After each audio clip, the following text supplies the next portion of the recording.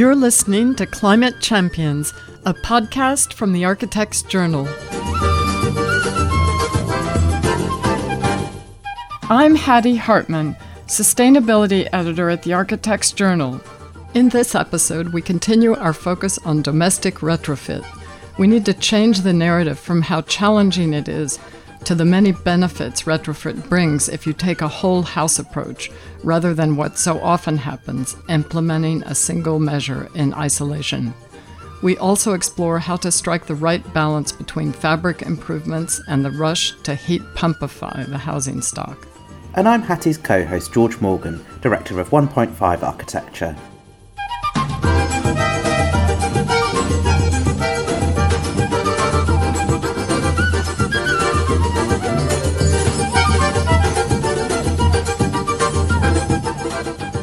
There is an endless amount of opportunity to be creative with what we've got, with the existing building stock. When I very first started as an architect, I was always just like, what are we doing putting these pretty well insulated extensions on the back of leaky old houses? That just feels like letting the air out of your airbed. From clients who come to us looking for retrofit and what can they afford, it's a little bit around being creative. Maybe you don't need quite as much new build extension space, and maybe it's about more creative reuse and really understanding how you want to use your building, and then proving through modelling how much better their home could be.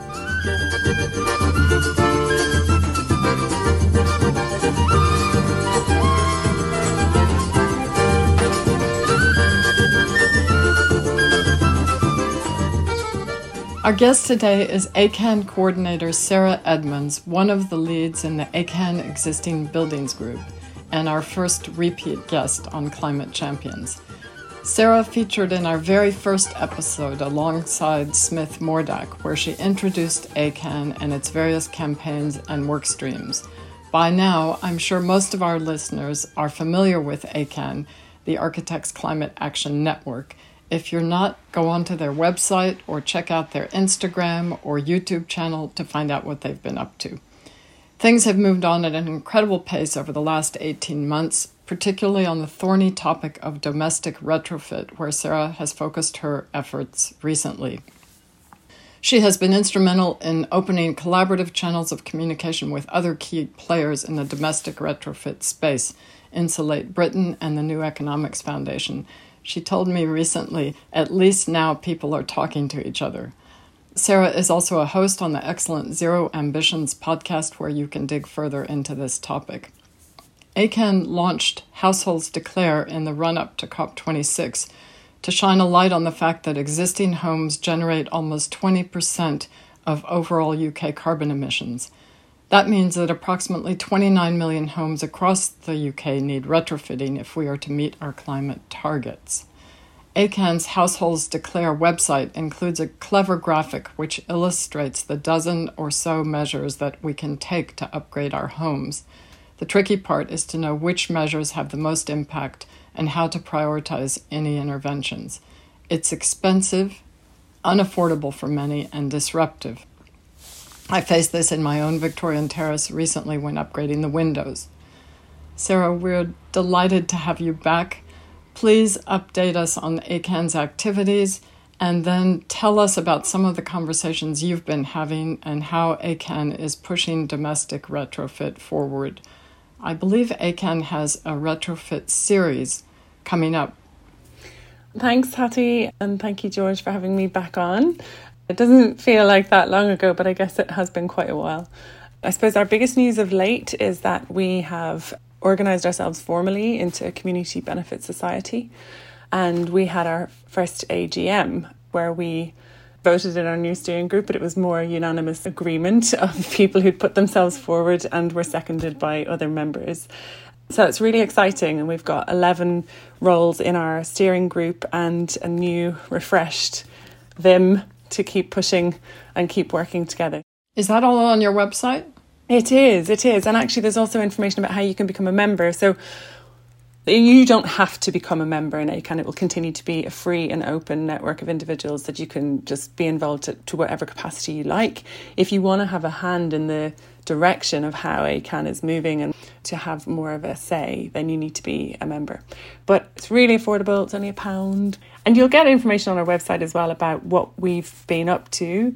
Frankly, sometimes it's hard to keep the website up to date in pace with what actually is going on. So there's been a climate literacy series started recently, all about communicating the climate emergency and the challenge around that. And quite a nice release into the more creative side of this, into the storytelling and into what different inspirational people are doing. So those are being recorded and then uploaded onto our YouTube channel. And yes, there's a lot more retrofit coming out of the woodwork now. There are collaborations between Natural Materials Group and Existing Buildings Group to talk about the area of natural materials and retrofit. And ACAN Northern Ireland are also running some retrofit sessions. Almost there is a need for location-specific places because that can be a big part of the kind of measures or the regulatory landscape around what retrofit you can and can't do, or what areas need a bit of focus. You mentioned the Households Declare campaign, and we took that one step further with the New Economics Foundation. We collaborated together to bring parliamentary action, because myself and Aiden from within the NEF, and we were sort of musing on the fact that, goodness me, no matter what flavour of government you are, this is a good news story, isn't it? Some sort of national retrofit strategy where you make people's homes resilient to future price fluctuations, or that you improve people's internal air quality, or that you create maybe some local jobs. And it's a positive thing. It has so much to offer. It's a huge opportunity. And the more that we can get buy-in for that story, for that narrative, then that's got the biggest chance of success. So it's important to us to show that, yeah, it is challenging, but, you know, no more than building any building. And what's key to it is seeing these challenges as actually opportunities to create other things that are often termed co-benefits, but are actually primary benefits. So we are now collaborating even more widely. John Christophers and the Zero Carbon House, who I think is a brilliant proponent of the retrofit movement, and Civic Square in Birmingham, and Dark Matter Labs, and Friends of the Earth, Citizens UK, and there's just a really big coalition of supporters for this. Could I ask about this idea about a campaign for a national retrofit strategy? The Republic of Ireland has got a national retrofit strategy, hasn't it? Because there's a lot of different things to coordinate, like skills, for example, and making sure that there's people who can physically do all the air tightness work and the calculations and financing. And there's a whole lot of things that it needs a kind of governmental level coordination to enable it to be kind of rolled out at a large scale. But if the UK national government isn't particularly fussed about that, is there an opportunity for the devolved administrations of the UK to do some of this? Is that a part of the target, like, for example, addressing the Senedd or the Scottish Government? I'm laughing and smiling because I think you are hitting on a point here that's really, really relevant. Ireland have got their national retrofitting scheme that they announced, and you mentioned the podcast that I co-host, Zero Ambitions, and we interviewed the minister who brought that in, Eamon Ryan, about what it was that they had done and how was this going to be different, what were the criteria for success. And some of the key points around it were the technical advisor to that minister is a retrofit specialist. So right in the ear of the minister delivering it. I don't know of any such relationship in England at a governmental level, which I think is part of the problem. And so, yes, I think the devolved nations maybe do, by sheer result of the scale, have maybe that ability to engage more immediately. The Scottish Government are absolutely pushing for this. I know the Welsh Government are as well.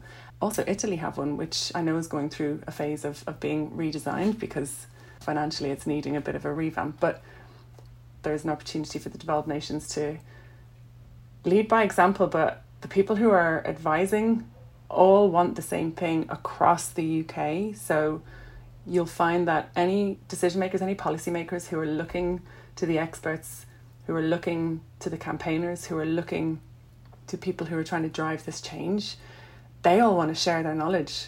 They really all do. And collaboration and cross-working is something I'm seeing a real blossoming of at the moment. So that gives me a lot of hope. Well, yeah, if you can shift the dial with the Retrofit Festival, that would be fantastic. So, thinking about domestic retrofit and how that fits into a sort of wider picture of sustainability, Deep retrofit is really hard, and fitting a heat pump can seem in some ways a bit more manageable. Do we need to heat pumpify to get us off fossil fuels faster than we're able to retrofit? I would say the answer is neither yes nor no, but actually a phased transition. The vast majority of our gas boilers in this country are not operating efficiently. We all have our flow temperatures set too high. There are some really amazing people doing a lot of good work, educating people around what it means to make your boiler run efficiently. Jo Alsop, Leah Robson from Your Energy Your Way. We've had some really brilliant conversations on our podcast with them, but we're kind of trying to direct people to their knowledge. Nathan Gambling, they're all talking about, do you understand how your heating system works? If we had a national public service broadcast right now to say, hey, let's make your existing heating system more efficient. And then that sort of allows you to transition into another alternative low carbon, low temperature heating system, such as heat pumps, right? The other thing I would say is that we cannot do without demand reduction in the first instance. And we do that through fabric improvements. And we have to be careful about how we do those fabric improvements. There's a lot of conversation around like how complex it is and how difficult it is and how costly it is. We need to shift away from this conversation around cost towards one of value. We're not comparing a building reg standard, shoddily constructed building and a passive house building. You've got to understand that what you're getting is all these other co-benefits that are talked about. So we have to understand the value of the home, the value of fuel security, the value of reducing our emissions, the value of being comfortable in your home, the value of understanding and making your home climate resilient. All those things are more than how you're heating your home. So we need both. And this notion of heat pump ready is a good one. But how deep do you go? That's the thing. It's quite easy to take a look at deep retrofit and throw your hands up and go, no, that's not possible. And before we start looking for solutions, I really believe there's like this great collective pause that needs to happen.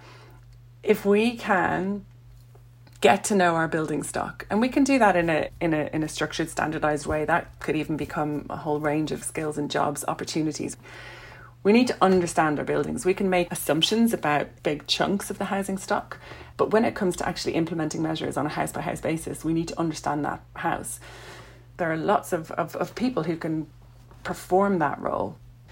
But once you are on the path to getting there in a risk-managed way that keeps both the building and the health of the occupants safe, that is really all that matters at the beginning to get us kick-started. And how we do that is by having a whole building plan, and that you consider all of the components of what makes a building. And it isn't just the windows and the doors, it's the people who live in them, it's how it's ventilated, it's whether that building is vapor permeable or not, it's all those things. And by getting an assessment of that building and then setting it on a path that is risk managed, then it doesn't really matter right now how deep we go. We shouldn't be sort of panicking and worrying that there's no way we'll get all these buildings to EnerPHit by 2030, 2040, 2050, 20 whenever. It matters that we do it right and we change the culture around what this is, because this needs to become more about us being stewards of our buildings, of feeling that our homes and our buildings are worthy of being cared for, are worthy of like caring for us in return. You know, it's not a one and done thing. Because one issue regarding the depth of retrofit to go to is the amount of design work that entails. So say you're doing internal wall insulation to a solid brick wall. If you're adding 300mm of insulation, you'd want to test the bricks to make sure that they won't spall and do thermal modelling of cold bridges and a load of design work to make sure that it would be moisture robust. But if you just had 100mm of wood fibre with breathable finishes, then it'll probably be fine and you don't really need to do so much of this design work. So a kind of approach like that, even if it didn't perform so well, would be a bit easier to kind of roll out on a larger scale because there's not this kind of bottleneck of experienced and qualified consultants. So how does that, the kind of design input, factor into the targets that and the strategies that we move forward in, would you say? There are certain parts of this that we cannot short circuit. And that, again, is about assessment and understanding. I agree and I disagree in things that you've said. We need to understand the building, and actually there are plenty of tools out there that we can use to do that assessment, and there is work being done. There's a British standard being written of retrofit assessments as well that will help benchmark the process and make that more standardised to what we're understanding. Then the design, I don't really think that it is that complicated. What's more problematic is taking a single measure approach to things. When you model something, you can understand what the context of the building is that you've got, and then you can apply measures that are appropriate, and you will be able to see where those maybe contentious junctions or where you need to sort of do a little bit better in one area because you can't, maybe you're heritage constrained or space constrained or all of those things. You can be quite high level about that in the early days so that it's not a huge amount of fee before you're actually doing anything, but that it sets you off on a path. We can't expect every building to deliver the same thing. What we need is, of all the 29 million homes, all to be doing what they can. It's about everybody doing it all to the best of their abilities, rather than the few that can and can afford it to go deep and to be the exemplar. There's some councils out there who are doing great work. Waltham Forest is one, and they have a retrofit demonstrator house that you can go and you can see, and they use that to say, like, this is what the building was and this is how it was performing, these are the measures that we took. You can come and you can see those things and how they've worked, and it costs them money, but it's like it's one house and it's done quite well. I've seen people sort of critique it and say, oh, but not everybody wants a heat pump in their garden, and oh, but this, that and the other. It's sort of like, but that's not the point. The point is it's showing you ways that you can improve that, and it's an iterative process. So we have to jump in and we have to do the best we can. Nobody has the perfect solution for this, by the way, because we're right at the forefront here. So it's doing that and being comfortable with sharing your lessons learned so that we can refine iteratively the process. I mean, isn't that what architecture is anyway? We're supposed to be doing that. We're supposed to be learning. We're supposed to be developing, and we're supposed to be sharing that. We're just not very good at that. There's a lot of nitty-gritty technical expertise and detailed design work in this, as George was kind of alluding to. And we have these 29 million homes. Presumably you could say, I don't know, maybe you've thought about this, or Letty has thought about this, there are 6 or 8 types that cover the vast majority. What do you see as the role for architects in all this? I think there's a hugely creative opportunity here. I gave a talk at the LSA not too long ago and urged the students not to ever build anything new again. And I'm laughing because one of the students said, as an architect, like, that's very difficult to kind of digest. It's just about how we kind of reframe what we're working on here and what we're doing. There is an endless amount of opportunity to be creative with what we've got, with the existing building stock we have. So many people far more knowledgeable than me will talk about the circular economy and buildings that are beyond their use and also maybe beyond retrofit, but seeing this as materials banks. I was trying to explain this to my 8-year-old the other day. We've transitioned away from buying brand new shiny things for birthday parties and whatnot. We go to our charity shop and we find charity shop treasure, or we do a bit of that with a bit of making where possible, and it's a thoughtful thing for somebody. It's just as exciting, in fact, maybe more so. We just have to look at all the stuff we've already created and get even more creative with it.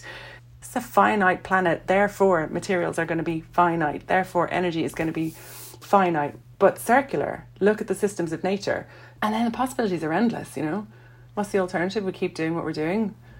That's just not an option. So we need to stop fighting oh God, this is hard, isn't it? Oh, this is technical. But what's the alternative? Is there one? There isn't one. This is the thing. There isn't an alternative. And so to step back a wee bit and not get too entrenched in the details, because we're not going to tell everybody how to be able to detail and retrofit their homes now, but it affects all of us, and countries who should do more, countries that have reaped the benefits of the Industrial Revolution and the ways that we've been able to develop and grow exponentially without really understanding the true cost of our actions, then it's our responsibility to get to know our privilege and understand how we can build that into the solutions that we now put into place. It's not just about tweaking our existence to make it greener. It's about taking responsibility and seeing the global impact. We've got to do better for the next generations. We've got to do better. I mean, and this isn't some far off dream. It's happening now everywhere. Wildfires in Northern Ireland. It's something that we've just got to get on with. So why not do it in a positive way? Why not find people that you can collaborate with? The only reason that I'm not in a pool of despair about the future of our planet is because I'm doing something, of getting involved where I can. And really, there are so many people who know a lot of this stuff. Like, the technical knowledge is there. It's brilliant. I feel like my job is sharing connections with those people, with other people, and joining up those dots, because we don't need another report. We don't need to just sit now and wring our hands and write more reports. There are amazing things out there. Letty Retrofit Guide, incredible. Local Authority Domestic Retrofit Handbook, written by Local Partnership. It is brilliant. It's like 5 local community energy hub partnerships have written this guide for local authorities. It's excellent. The Retrofit London Housing Action Plan, brilliant. There's so much resource there that we just need to make sure that those people who are doing that work is getting out to people. And you mentioned the work that ACAN did in COP. We put on an event up there called Replicating Retrofit, because when you see the works of, say, Retrofit Works or People Powered Retrofit and what they're doing is brilliant. But what we need are 5,000 Retrofit Works and 5,000 People Powered Retrofits, or versions of, that work for the conditions of any given community. So that was the idea behind that Replicating Retrofit event. And it has led to more work. And in fact, we've, with another hat on, we've just co-founded an organisation called HEAL, Home Energy Action Lab, which is about testing, do the things that People Powered Retrofit are doing, can we take them and make them work here, but also with the flavour of what is important in this community right here in Hackney where I am? What are the key things that are replicable that we can share that far and wide nationally? Because that's what everybody wants. And believe me, there's enough work. There's enough room at the table for a lot of people to be involved in this. So this is like all good. Yeah, so I'm working on a deep retrofit project on a listed house in Fishguard in Pembrokeshire. There are important historic features like timber shutter and plasterwork internally, but it's rendered, so we're adding external wall insulation without changing the appearance that much. And apart from Cardiff, Wales is mostly a rendered country, so there's a lot of opportunity for deep retrofit without changing the external appearance that much. But in places with a brick tradition, like Hackney, for example, external wall insulation is more of a challenge. So how do you factor in heritage issues and what people feel is important in the kind of appearance of their community? I guess it kind of relates as well to what you were saying about understanding the house before you start. There's a cultural context as well.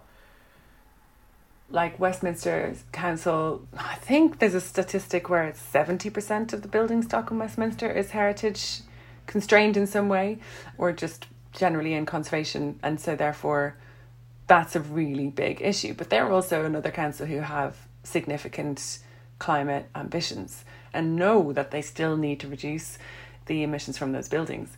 And so they're actively engaging in trying to work out how do we do that? How do we turn the reports into actual results and projects on the ground? Well, if you are heritage constrained, there are going to be particular issues that you've got to do.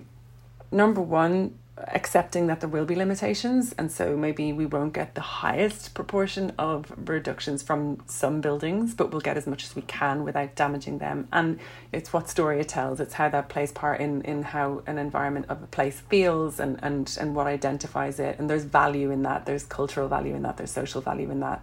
You don't want to necessarily render up all those buildings. You know, they maybe need to maintain their breathability.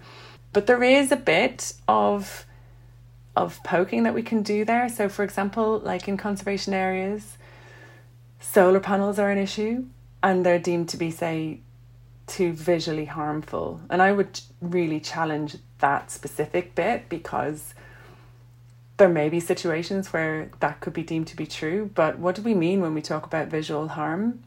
It's a bit like the argument around seeing wind turbines in landscapes. Oh, they're a blight on the landscape. And you sort of think, yeah, or you have no landscape on a dead planet. Is it enough to be a blanket ban on solar panels in a conservation area? No, it's not. So how do we make that change? We engage with the local councils and we say, look, let's talk about visual harm. Who defines that? Is it actually a better message for communities to see solar panels, which are the same colour as the roof, in plane with the roof, and actually something that you can point to say, hey, look, do you know how much energy we're generating out of that? Now, I'm not saying solar is the solution everywhere, but it's one of those things. So if we suddenly say, okay, well, maybe it's not so much as a blanket ban, but there is some texture here, like how we can apply certain changes and others. Windows is another one. Technology does develop and change. There are ways, there are means of doing things that aren't about taking out beautiful timber, hardwood sash windows and sticking in UPVC, awful things that don't breathe. It comes back to the whole building approach. It comes back to understanding the building in the first instance and not terrifying the wits out of people by saying, I'm going to deep retrofit your building and I've chosen these 3 things and I don't know how they work together and I don't care what impact they're going to have. That's not the way to go about it. And it's difficult because this moment of assessment or this moment of understanding your buildings kind of looks like you're not doing anything. So if we can frame it as part of a long-term thinking, that's what's impactful. I totally buy and understand the idea of, understanding the whole house and how all this has to work together and you need a holistic approach. I mean, that just makes total sense. And it takes time to do that at the beginning. And it doesn't have to be ultra detailed, as you say. You can take a high level approach to this. But there is still the affordability question. I also appreciate the need to put a positive spin on this and that we can do it. But there is a kind of very niche top end of the market that can afford this. How do we tackle affordability and roll this out? What have your conversations been yielding? This is where the top-down stuff is needed as well as the bottom-up, of us just educating our clients or campaigning together. We need also long-term thinking and investment from the government in the form of some manner of national retrofit strategy, similar to what Ireland have done. Because what you do if you deliver long-term thinking around that is you show confidence in a market that the private sector will then engage with because they know, oh, hang on, like the government they've got this 5-year retrofit strategy thing. It's a bit of show willing, build confidence in the market from the top down. We just have to keep pushing it as much as we can from the bottom up. And I guess as well from clients who come to us looking for things like that in retrofit and what can they afford, it's a little bit around being creative. So maybe you don't need quite as much new build extension space and maybe it's about more creative reuse and really understanding how you want to use your building and then proving through modelling how much better their home could be. When I very first started as an architect, I was always just like, what are we doing putting these pretty well insulated extensions on the back of leaky old houses? That just feels like letting the air out of your airbed. Looking at the whole building and not just the extension. I mean, it's a cultural transformation that's really needed as well, because if you even look at how do we talk about homes and buildings and things on TV shows? It's a slash and burn thing, isn't it? It's like the ditch the kitchen, gut that, get rid of all that, stick it in the skip, nobody thinks about it afterwards, and then we'll build a new thing that probably isn't necessarily the highest quality and it's not doing anything other than making it look better, but it's not performing any better. So we don't talk about our homes in the same way, and yet we talk about energy efficiency measures like they owe us. Oh, what's the payback on that? What's the payback on your £20,000 kitchen? We have a responsibility, not just architects, so a lot of this is beyond the bounds of only architects. We interact with the small part of the city, really. The broadest amount is everybody, every household. It's like giving the household enough knowledge about their own homes is a responsibility of the government, really. It's an education block that's just missing. Like the very base, we should be able to understand how our homes work. So yeah, there's a lot that architects can do, but it's not just architects that have to do it. In the public sector, retrofit can be a means to address fuel poverty, issues of damp and mould. What do you see happening in local authorities that you think sets a precedent for a way forward? I really feel for local authorities. They have got to meet these climate targets, and often it's before national targets. They'll be declaring by 2030 or by 2028, and they have to then deliver that. But They're also not necessarily being equipped with the basics of, say, climate literacy, even just across the departments that are having to deliver these things and having to do the work around it. This is where London Council's Retrofit London Housing Action Plan is trying to address that, trying to bring together those boroughs that maybe can afford a bit more resource. They're bringing together guidance to then disseminate across all of those boroughs. And then the other document that I mentioned before as well, which was more UK-wide, the Local Authority Domestic Retrofit Handbook. So there's a collaboration in the background going on there where councils are trying to show what you can do.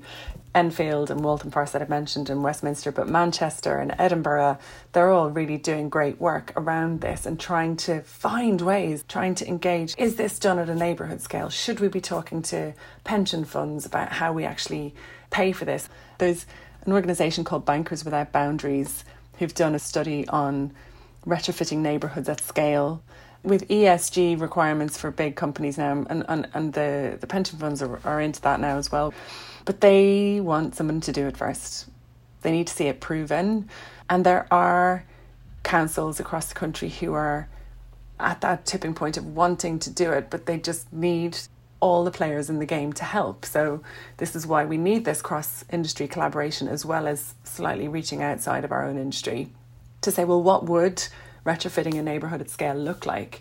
And it's not just about sticking the insulation on the outside of a few buildings. It's about how are we moving around that place? What's our transport links? What's our food creation, our energy generation, all of those things? What does that look like?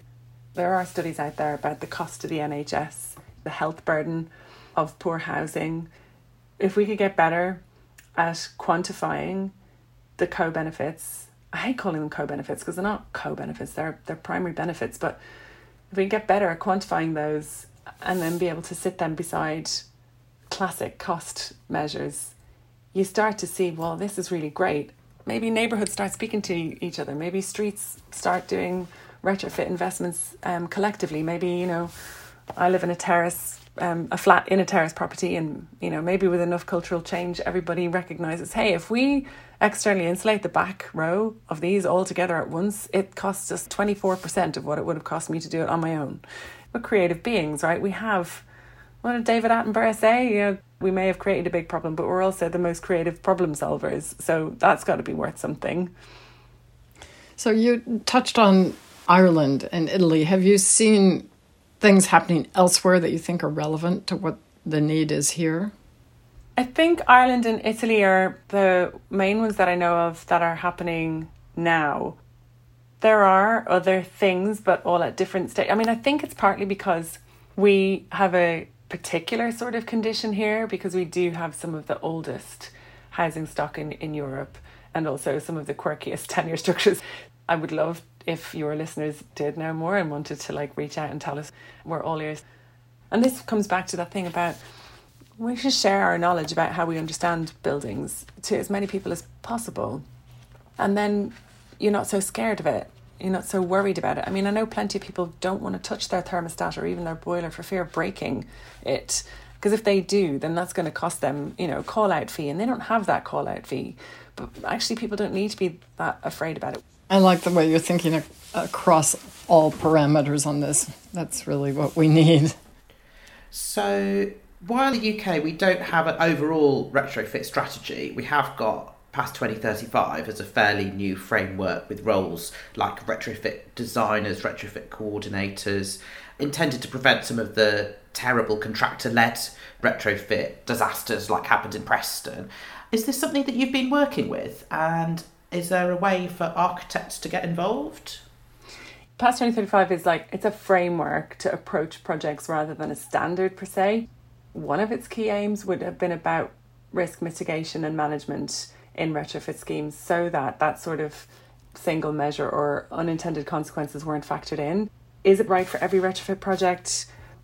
Probably not, but it's more about its approach. And so anything that sets out to de-risk and protect building fabric and the occupant's health is a good thing. It does talk about the need for a retrofit coordinator, and there is a real role here for architects in that. Being a retrofit coordinator or a retrofit assessor and designer, you've got to have a wide-ranging view of the building that it is, what it's trying to achieve, and who are the occupants going to be, because that's fundamentally it.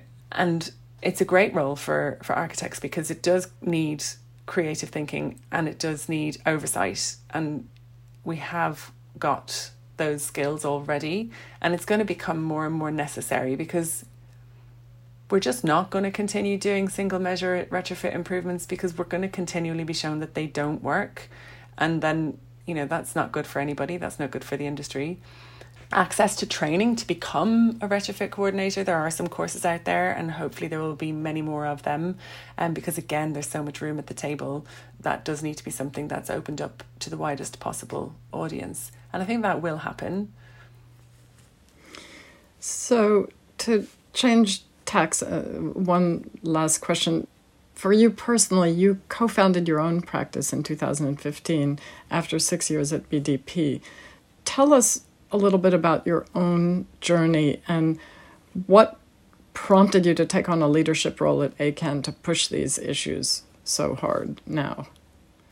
I started my own practice for personal reasons because I just needed greater flexibility than I suppose I felt any big practice could offer at that time, because there is a culture in architecture that I guess the gender pay gap talks for itself. And if you follow anything that Future Architect Front are talking about, then they're the best source of information for that right now. So I started my own practice for that purpose, and that was great, and it did serve that purpose. But all the while in architectural education, I was always a little bit concerned about this notion of stuff and who are we really helping here and what is our impact, and those questions just became more and more deafening. And it happened to coincide with the launch of Architects Declare, where I went down to that and met some people from ACAN, and it all just really was absolutely hitting home for me there, thinking, yeah, this is the movement. These are the places that I can ask questions and see if anybody knows what we should be doing. And it really just snowballed from there. The energy that exists within ACAN is like nothing I've ever experienced anywhere. It's brilliant. And just to see the energy that it can bring, but also the hope that it can bring and the knowledge share. I mean, I feel like I've gotten several degrees worth of knowledge since joining, just from being in different working groups or listening to conversations or attending events that are put on. And it's a very welcoming space. It's a very open space. And I feel it's a very supporting space as well. So more than anything else, I thought, is it time for me to just not be putting my foot to the floor so much? But it just feels like a real moment of transition, and I'm really happy and proud to be part of it.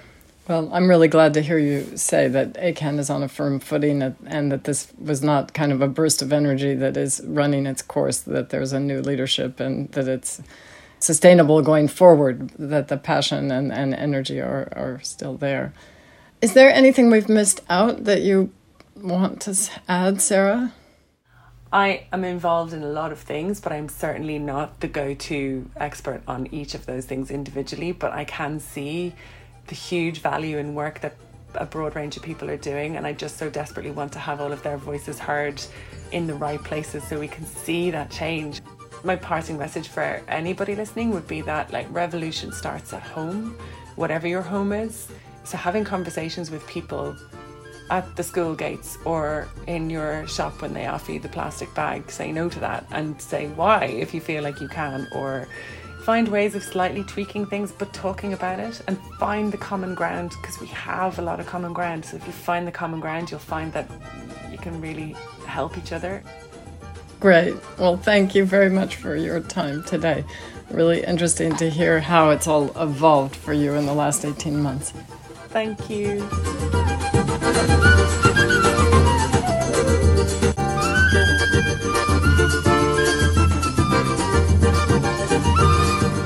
In our next episode, we'll be speaking to domestic retrofit expert Bob Pruitt of Pruitt Bisley Architects.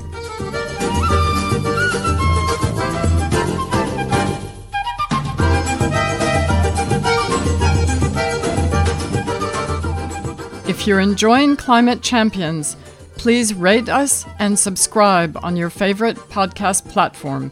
It helps people find us so we can build an audience. You can find the show notes for this and previous episodes at architectsjournal.co.uk/podcasts.